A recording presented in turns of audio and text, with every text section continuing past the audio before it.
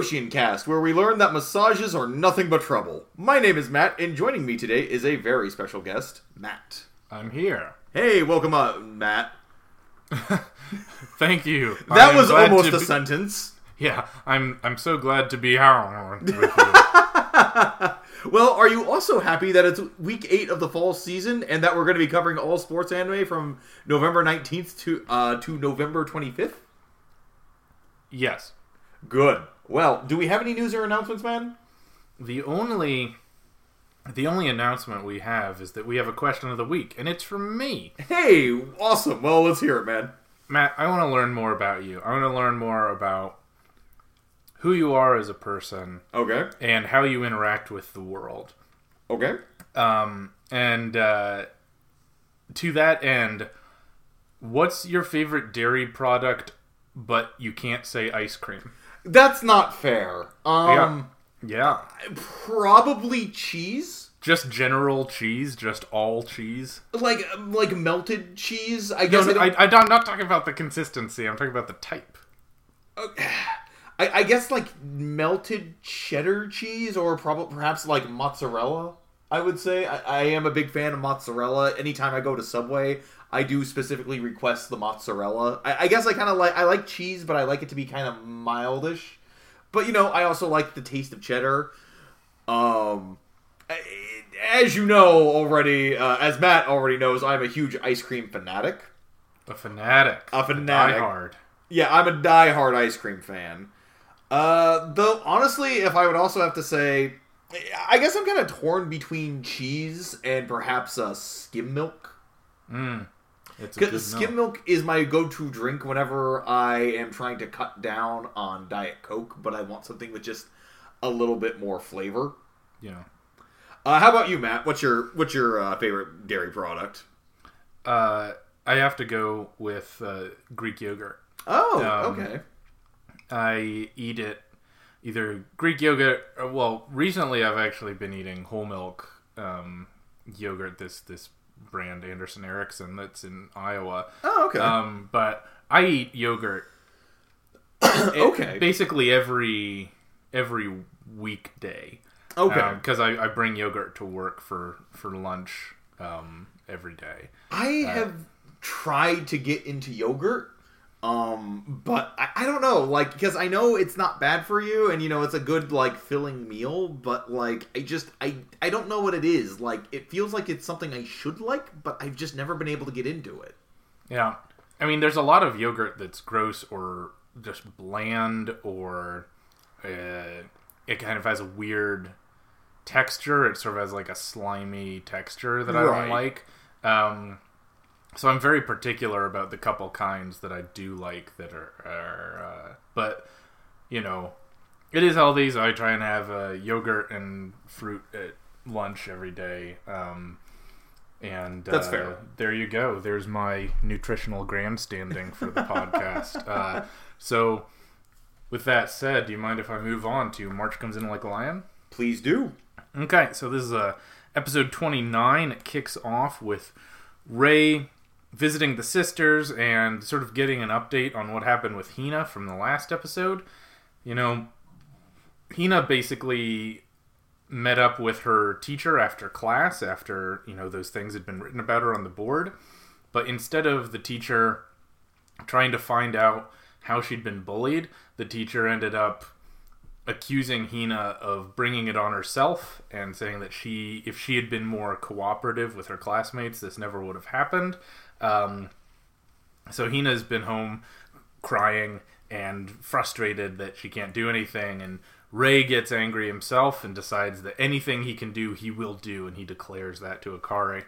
But he doesn't really do anything about it this week anyway. He because he has a match in the semifinals of the newcomers tournament against Hachi, who is described in this episode as the irritated Prince of the East. Okay? Despite the fact that Hachi makes a bunch of noise and clicks his tongue and taps his feet and grumbles a lot, Ray is able to push through how annoying this person is and defeat him, moving on to the finals of the tournament, presumably facing Nikaido. and he spends the rest of his evening watching Hachi eat ice cream while he tries to explain how he beat him. Right. So, was it just me, or did the tone kind of feel all over the place in this episode? But yeah, because it was. That was the thing is, from last week, I was totally with the show. I was saying, okay, this is all about Hina. This is about Hina coming up against something. But it really felt like they kind of brushed it off. They're like, there was so much building up to that confrontation and that discussion with her teacher, but then it's told in a flashback, and it doesn't appear to have an immediate impact, but like they're frustrated. But pretty much all that comes out of it is like, someday maybe we'll do something to help sometime. Yeah, a little bit. Like, I mean, I guess on one hand I kind of get it, because the show is kind of taking it like day by day almost, like, and you're not gonna just have like an immediate resolution to what happens like in a realistic setting. That's true. You're gonna have to wait for it, but that's not really satisfying sometimes as a narrative. But I kind of feel like that the original author was, I guess, trying to like go for a more realistic stance, and I guess the conclusion where Rei kind of shouts to Akari that he'll help her, I guess that was supposed to be the big definitive moment. I guess because it was supposed to be like Rei finally accepting that he's sort of a part of this family now. Yeah. But I guess if that's what they're going for, but it resolves... I don't know. It frustrates me because it seems like they're resolving a lot of things internally for Rei without actually moving the plot in the outside world forward. And that's kind of and that's why I kind of agree with you, because I totally didn't think it was that satisfying. Like, Rei sort of shouting to Akari. It's also kind of undermined by the fact that they have to make some jokes about the dogs barking at him. Yeah, exactly. It's like, if this is a sincere moment, just let it be sincere. I mean, and the show does do that. It's had plenty of sincere moments that it doesn't have to joke about. But I don't know. I don't know what the purpose was of undermining his sincerity. Like, I think you could almost do this. Like, you remember how All Out would always have, like, those little gags at, like, the commercial breaks? Oh, yeah. Like, I could, like, but, All Out would always leave it, like, would always leave the moment as sincere in the moment, but then they would kind of, like, make, like, a quick gag about it, like, during these, like, little commercial breaks where they realize, yeah, realistically, that's not actually how this would work out. I could totally see that sort of gag working like that, like, in, like, as, like, a quick thing, but the fact that they just sort of dwell on these dogs barking and, like, kind of running up to Rei and everything. Yeah. It's like, it doesn't really have the level of impact that I think that they were hoping for. What I did like about this episode was actually the match against Hachi. I always appreciate how this show can make the shogi matches feel very distinct from one another without actually doing a whole lot different. Right. And, one of the things I really liked is just how quiet this match was to sort of accentuate just how annoying this guy is. Right, yeah.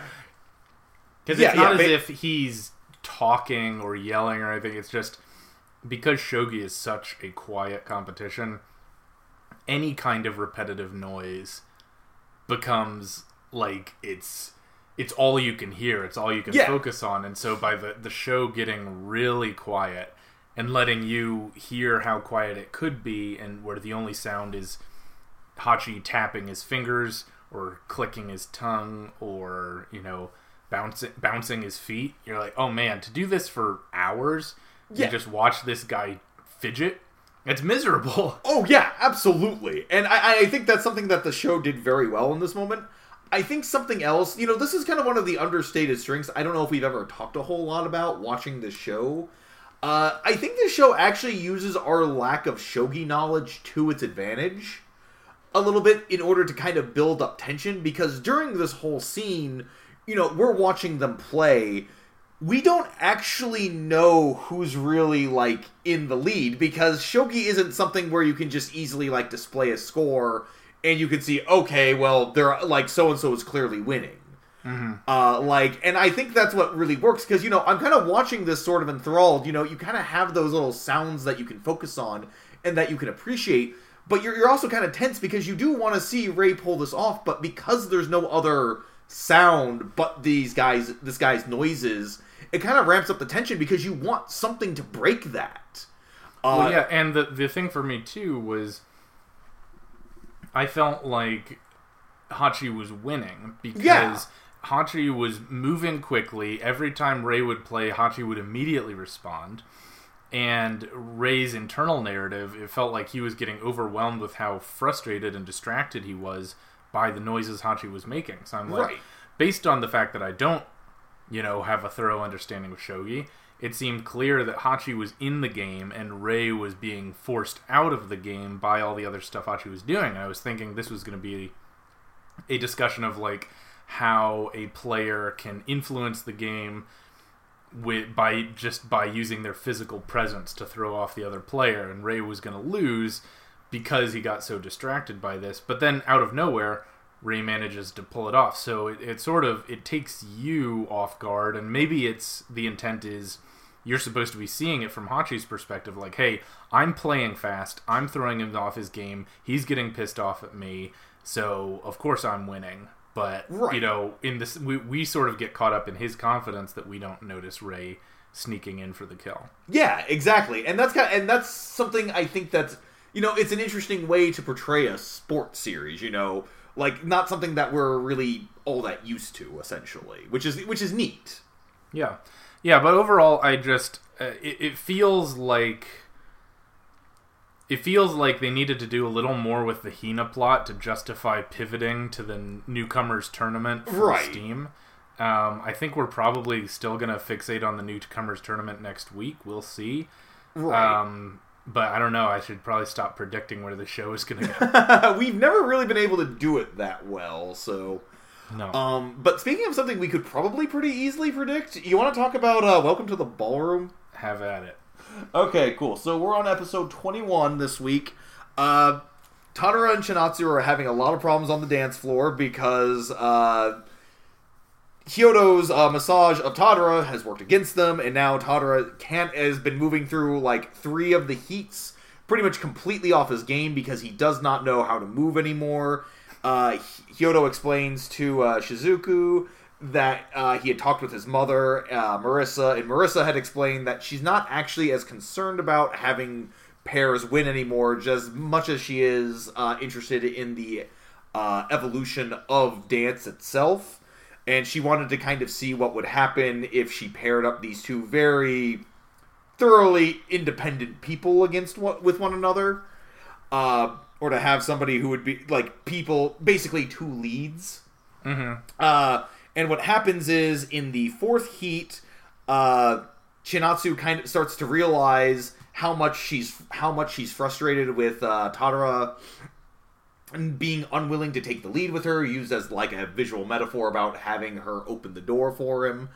And just as this progresses, like, as her frustration progresses, eventually she realizes that it's up to her to finally just sort of start taking the lead, and this sort of creates a much better dance for them in this 4th heat. And it seems to end positively, but we don't actually know how they ranked. Yep. So this episode again was fine.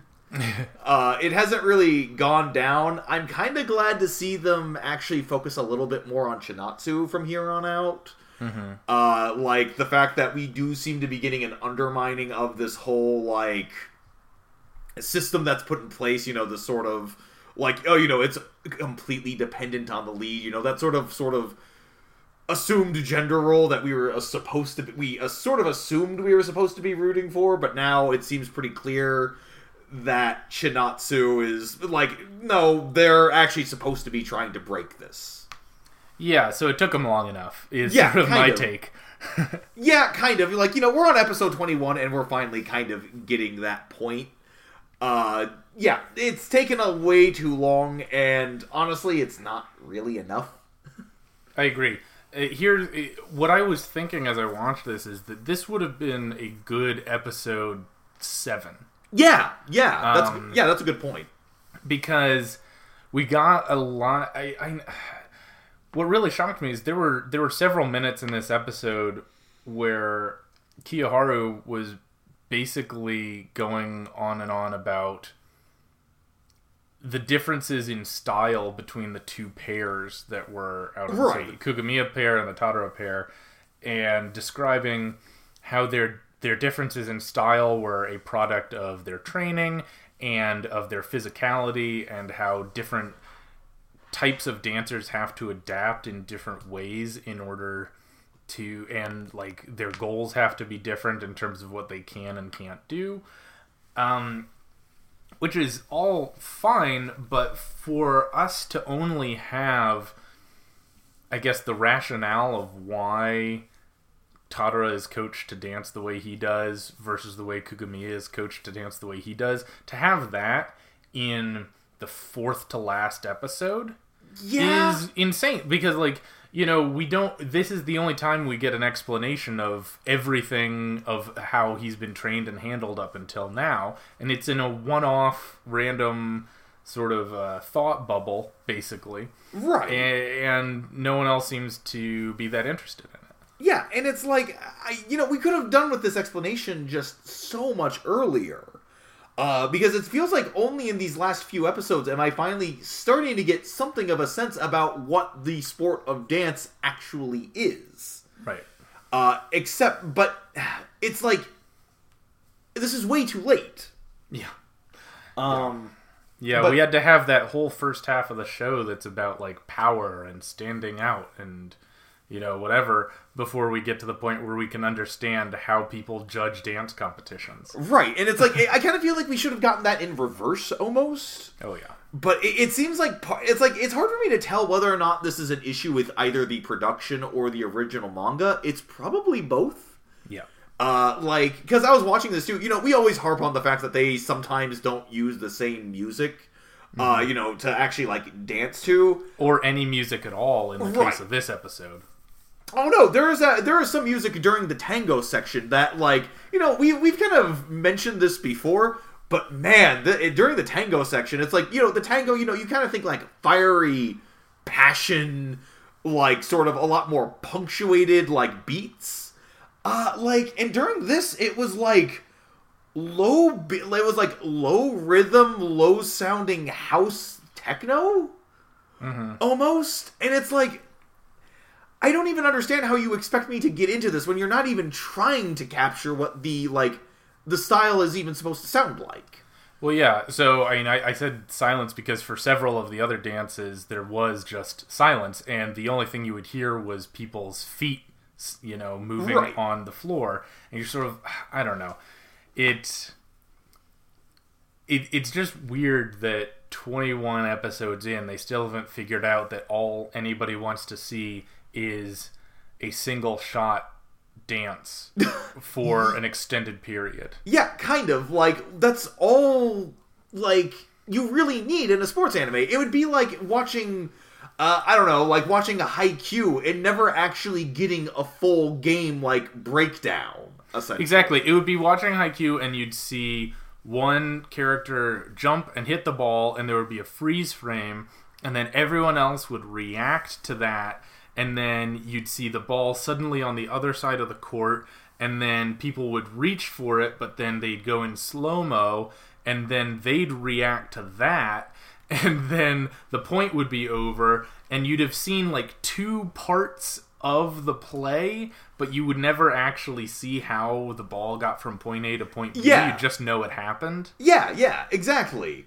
And it's like, again, we've harped on this a lot, but we just don't get the mechanics here. But I don't know.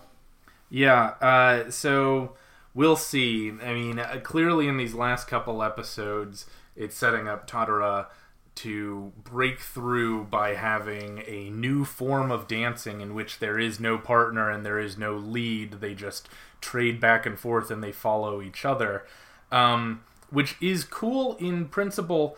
But because I have not been given enough information about what a normal relationship looks like and what a normal dance looks like, it's not going to mean that much when they just assert, oh, this is a fundamentally different kind of dance. Because just looking at what they did in the episode, I don't know. It was hard for them to communicate that this was fundamentally different than what they were doing before. Right, exactly. And that's the other thing. Like, I have never gotten a sense that because, they're doing all sorts of different forms of dances. And as far as I'm concerned, they've all looked exactly the same because they use the same dang shots every single time. Them sort of stretching out, like, angling their bodies in weird, like, in sort of different contorted ways. Like, and, like, they have all just blended together, essentially. Yeah, they try and do some generic explanations, like, oh, the Viennese waltz is very slow and traditional and simple. And you're like, okay.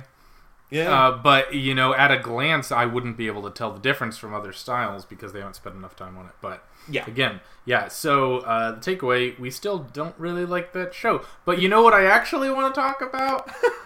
What do you want to talk about, Matt? Is it 2-car? It's always 2-car. All right. Jump right in. Okay, so this is episode 8. So, we now have a flashback episode covering Nene and I, who are the announcer girls of this racetrack. And what we find out is that I was actually a very lonely, frail girl who actually moved to the island when she was very young. Nene just happened to be there when she moved in, and she said hi, and never left her alone. And always apparently wanted to hang out with her. They take a ride on a kneeler with Yuri and Megumi's current coach. At the time, she was just a racer, and with her partner, who I'm pretty sure is the policewoman. And apparently, what we find out is that I has grown to really like Nene. At one point, all the different racers in a pub end up trying to peel the two of them apart because they want to race with the girls. And I just grabs a microphone that's just sitting there and yells that she doesn't like them because they're all drunks. But she really likes Nene and she never wants to be apart from her. Yeah. That's what happens. Did I miss anything? I mean, okay, we have some back and forth between, like, present day and past day, but, like... Yeah, no, it's all just set up for that flashback. Yeah, basically. So what are the big questions here, Matt?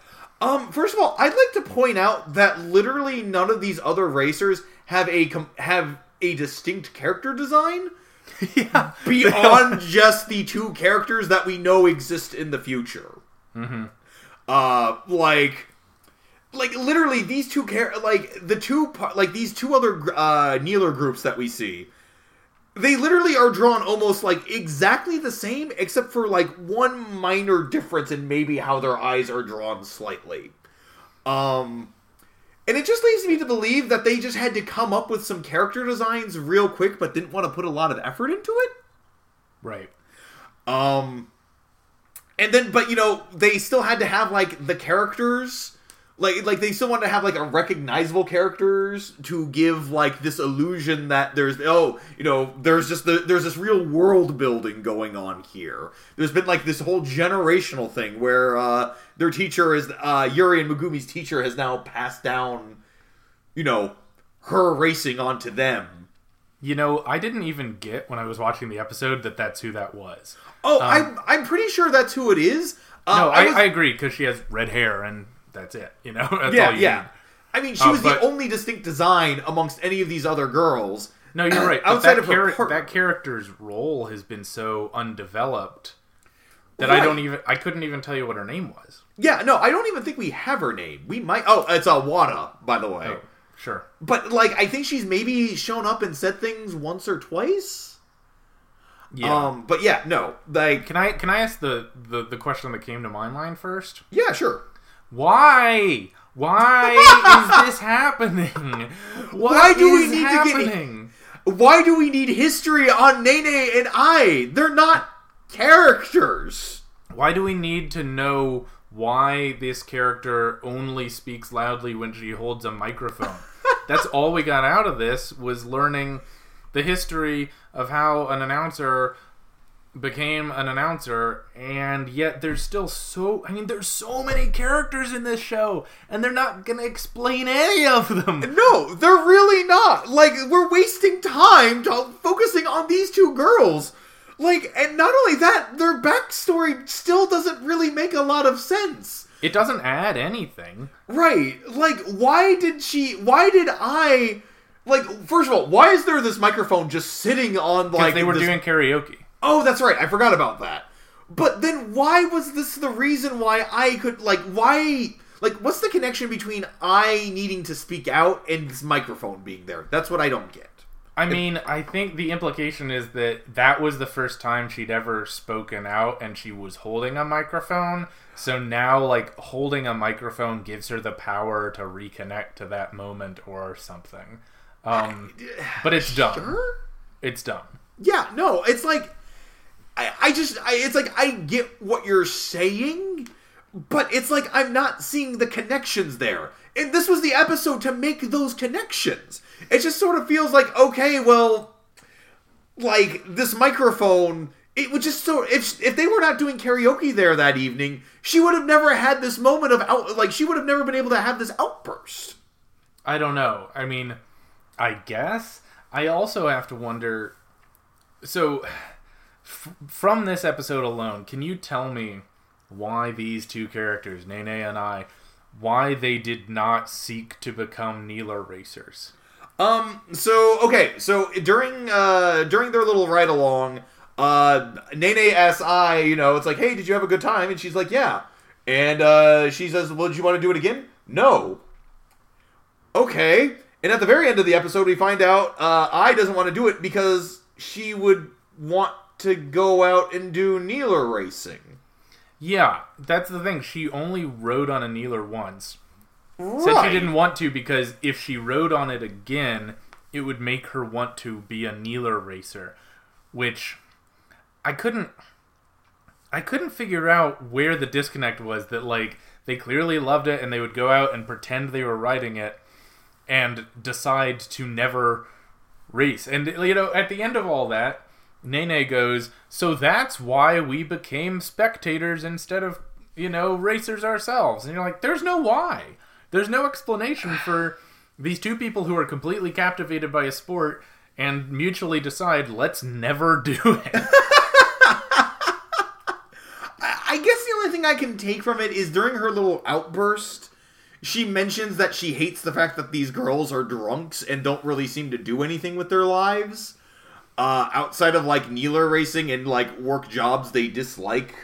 So, I guess the whole thing is that she doesn't want to, become this person who, devotes their life to just Kneeler racing, where that's their only... That's exactly what she did. Yeah! That's all she's ever talked about. That's the only thing she does. Okay, Matt... For the last 2 weeks plus in this world, Nene and I have gone to their announcer's booth at from 9 a.m. to 5 p.m. and announced people working on bikes. Right. So for 8 hours every day, they sit in an announcer's booth and commentate to an unclear audience about the existence of Kneeler racing. Yeah. So if she doesn't want it to dominate her life, she's doing a pretty bad job of it. Matt, does that really surprise you, though? No, I mean, look, the logic doesn't make sense, but I must investigate it. So yeah, so we found out the exact times, too, that I just mentioned, of how long the roads are closed. We thought it was from, noon to 5. No. 9 a.m. to 5 p.m. There is no traffic. There's no traffic on the ring road for the island. And what gets me with that is that these girls all oversleep for very poorly explained reasons. Right. I mean, they said, the officials had to go back to Tokyo. I'm like... Why? What officials? With who? Right. So everyone abandoned them and they have cell phones but they can't set alarms because they just expect other people to... Anyway. But because the ring road is closed, it is impossible for them to get across the island. Because the economy shuts down for 8 hours a day. And so they walk. They walk halfway across the island just to get to quote-unquote work. Like, it can't be that big of an island, can it? Like, I don't know. But all I can say is I really hope that there just simply aren't that many businesses on this island. Well, here's another question. Sure. All I have are questions. I have no... Right, understandable. So the two announcer girls, they just sort of sleep in, and they are not at their post at 9 a.m. to begin their very important work of announcing road closures and how repairs work. So for reasons, Hitomi and Mao just get in the announcer's booth and seamlessly provide that service. And right on the dot at 9 a.m., they announce that the roads are closed, and they know how to operate the equipment, and they make sure everything goes through, and they run the broadcast all day, because, it's not like they are there to race, they're just there to hang out. I mean, yes. I mean, that's pretty much all we've ever seen the girls do. The only thing I can even think of as to why we're doing all these different, time trials and, experimentations in racing is just because the girls want to hang out with one another. Also, I mean, you seem to forget the fact that if we didn't have them do this, we wouldn't have gotten our hilarious interlude with Hitomi and Mao like we get every episode. Oh, yeah, this was a really good one. They got fan mail, which also, how are they getting fan mail? Did someone make that up?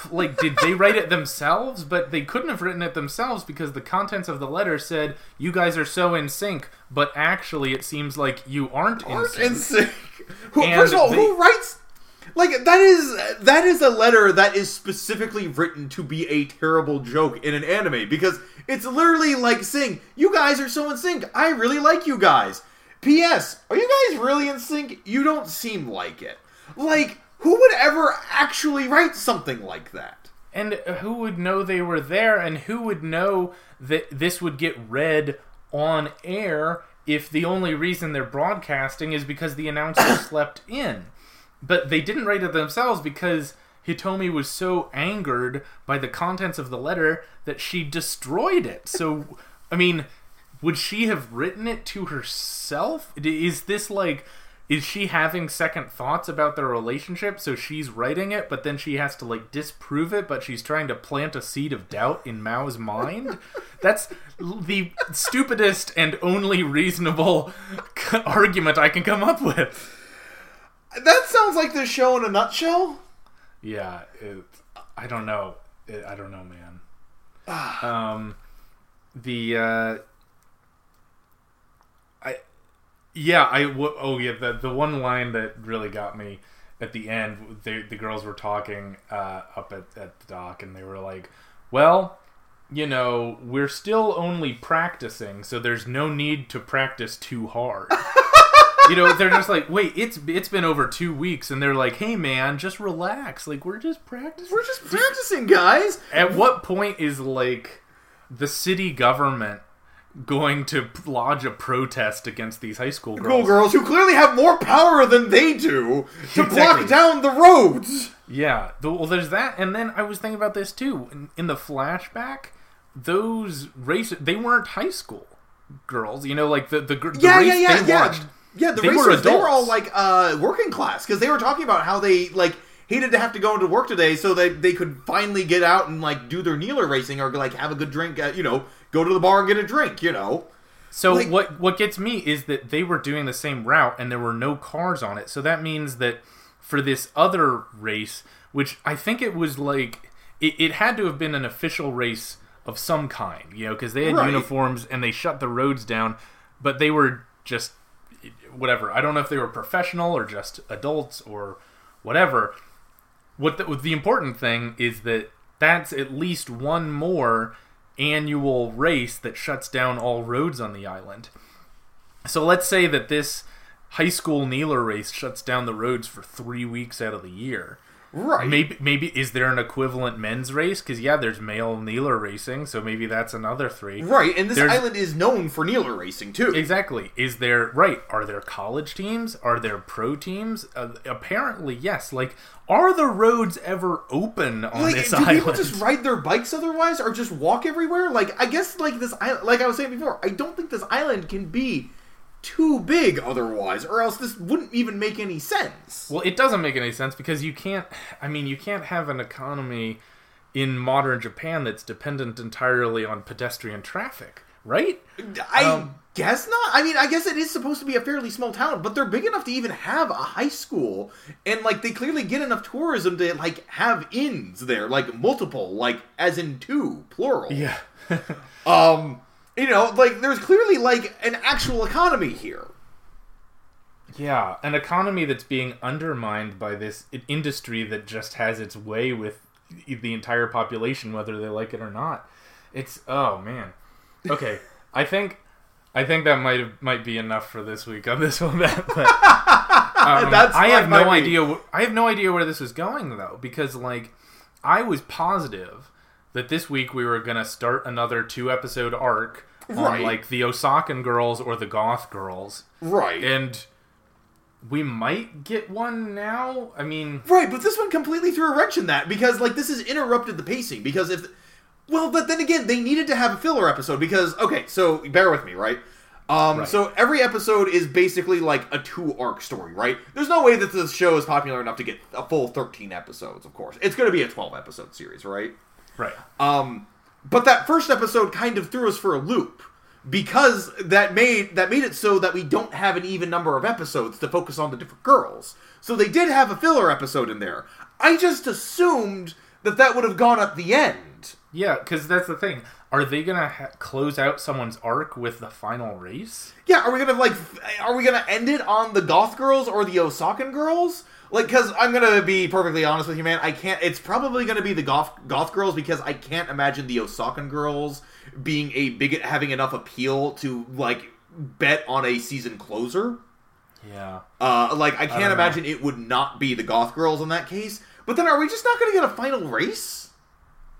Oh, man. Oh, I would laugh for days if the series ends and they haven't done the final race yet, and they just say, like, next time on like, pitching for a second season. Good luck with that, guys. Yeah. Oh, that would be my dream. We also have another show. Yeah, a less important show. It's called Big Wind Up Season 2. Yeah, it's a better show than the other ones we were talking about, but not that memorable this week. So this is Big Wind Up Season 2, Episode 6. The Sakitama and Nishiura boys run into each other on the train and promise that they'll play again. Okay. Mihashi says that he promises he won't throw the next day because they have a lot of games coming up, and he actually has a productive conversation with Abe because Abe manages to wait for Mihashi to finish his sentence instead of interrupting him. Cheerleaders exist. Mihashi gets Abe to promise he won't quit being a catcher so that Mihashi is sure that he will be able to keep being a pitcher. Eventually they get to the setup for their next game, and there's a little bit of a focus on the Bijou coach and the Bijou team as they're playing. They manage to win their game, and they're preparing to face Nishiura. Right. Yeah, it felt like there was a lot of small plots that didn't necessarily move. I mean, it moved the plot forward, but it was all just establishing plot points without much action in itself. The one thing I could see what it's doing here is because we're getting a lot of build up. Like, the whole point of this, I think, between Abe and Mihashi is that Mihashi can't function without Abe. So I think what they're doing here is that they're setting it up so Mihashi in this game is going to have to try and learn how to function without Abe for some reason. I think he's going to get injured or something. Right. Like, something's going to happen to Abe that's going to require him to be pulled out of the game. And then Mihashi's just going to have to learn how to deal with a new catcher, because I think Tajima was supposed to be the backup catcher, right? Yeah. And I think that's what this episode was attempting to set up in its own way. Yeah, I think that's interesting too, because Tajima, he was stretching with Mahashi, and he was kind of questioning Mahashi, saying like, "Oh well, Abe will always be my catcher, and right. Abe will always be there for me." And he's like, "What do you mean he'll always be there? Yeah, like he can't always be there." Yeah, it's like, really, man? Like, do you not depend on anybody else here? Like, and what's gonna happen when he's not? Yeah, exactly. Just because he told you he would always catch you doesn't mean that he can completely control that. Right, and of course Mihashi being Mihashi reads that is Abe leaving? Yeah, exactly. But I think that was purposely done to kind of undermine, it was supposed to try and build, I guess the way that the author was trying to do this was trying to, make us believe that there may have been some reason why Abe was going to leave, that Tajima knew of, but I don't think that's what they were really... that's clearly not what's actually happening here. Yeah. Regarding the cheerleaders, because you did mention that cheerleading exists. Yeah. The only thing I can think about with that is, so there's this whole aside where the cheerleaders of Nishiura are talking with the rest of the dance club that they're a part of. They're sharing the room for their cheerleading group, because they don't actually have an official club. And I guess the point of that was that they were kind of trying to show how this team, I guess, was growing. I guess it also kind of establishes that Hamada is actually a very popular guy around the school, because a lot of the girls were talking about how oh, are you interested in Hamada like everybody else? Yeah, exactly. And I guess that's supposed to show that Hamada is actually kind of the real attention for a lot of people at Nishiura. I guess now that they've actually been able to beat Tosei, that probably has put more of an eye on them. But I guess that was to kind of show their culture. I don't know. Yeah, it's kind of a stretch. Right. I will say that I liked the some of the flashback and the narrative that we got from Roka. So Roka is the coach at Bijo. Right. He's a college sophomore, but he's working at the high school to help coach that team and scout. I liked sort of the differences they showed, because he had been the captain. I think he was at Tosei. Right. And he still has nightmares about losing, getting knocked out of the tournament his senior year and losing when he was the captain. And so really getting inside the head of how he was he pretends like he's kind of over it and really chill, right, and just purely analytical, but it's partly an outgrowth of him still not having gotten over how frustrated and ashamed he is of causing a mistake in that final game that made him lose. Yeah, and it's kind of interesting too, putting him up against Nishiura then, because it's almost kind of like a subtle way of revenge almost. Because it's this is the team that managed to beat Tosei too, so if he can beat them, that can prove that he kind of outgrew it. I don't think it's going to be something that's ever, outright stated, but it's kind of, small details like that you can kind of infer character motivations from. That's always nice. Mm-hmm. Yeah. So, I'm looking forward to seeing more of him. I think he's an interesting character, and I kind of want to learn what's going on with Bijo, because it seems like there's a little bit beneath the surface of how the two coaches are interacting and, the politics of the team. I don't know. I'm worried that we won't have enough episodes to really flesh it out the way it deserves to be, though. Yeah. Yeah, that's fair, too. But, keep in mind, we're on episode 6 right now. Yeah. And, we've still got another half of the season. That's a good 6 episodes. And we were already complaining that the Tosei game was probably too long, so... Well, yeah, but that's the thing, is that Nishiura still has one game to get through before they play Bijo. Oh, my bad. Because Bijo won the first game today, meaning that they will play the winner of Nishiura's game. So unless in the next episode they just completely fly through the game and don't really take it inning by inning, Right.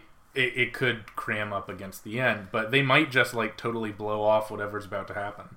Yeah, I guess. I mean, also, though, knowing the fact that they just spent, like, 3 episodes on what probably could have just been a throwaway game, doesn't seem likely. Yeah, I agree. But we'll see next week. All right. Yep. Thanks for having me on, Matt. Anytime, Matt. Our logo design is by James Ratcliffe. The theme music is Fly High by Burnout Syndromes, covered and performed by Luke Bartka. You can follow KoshianCast on Facebook, YouTube, and Twitter, and our email is koshiancast@gmail.com. Make sure to subscribe, rate, and review. We will be back next week with the best and worst from the world of sports anime, and until then, keep training.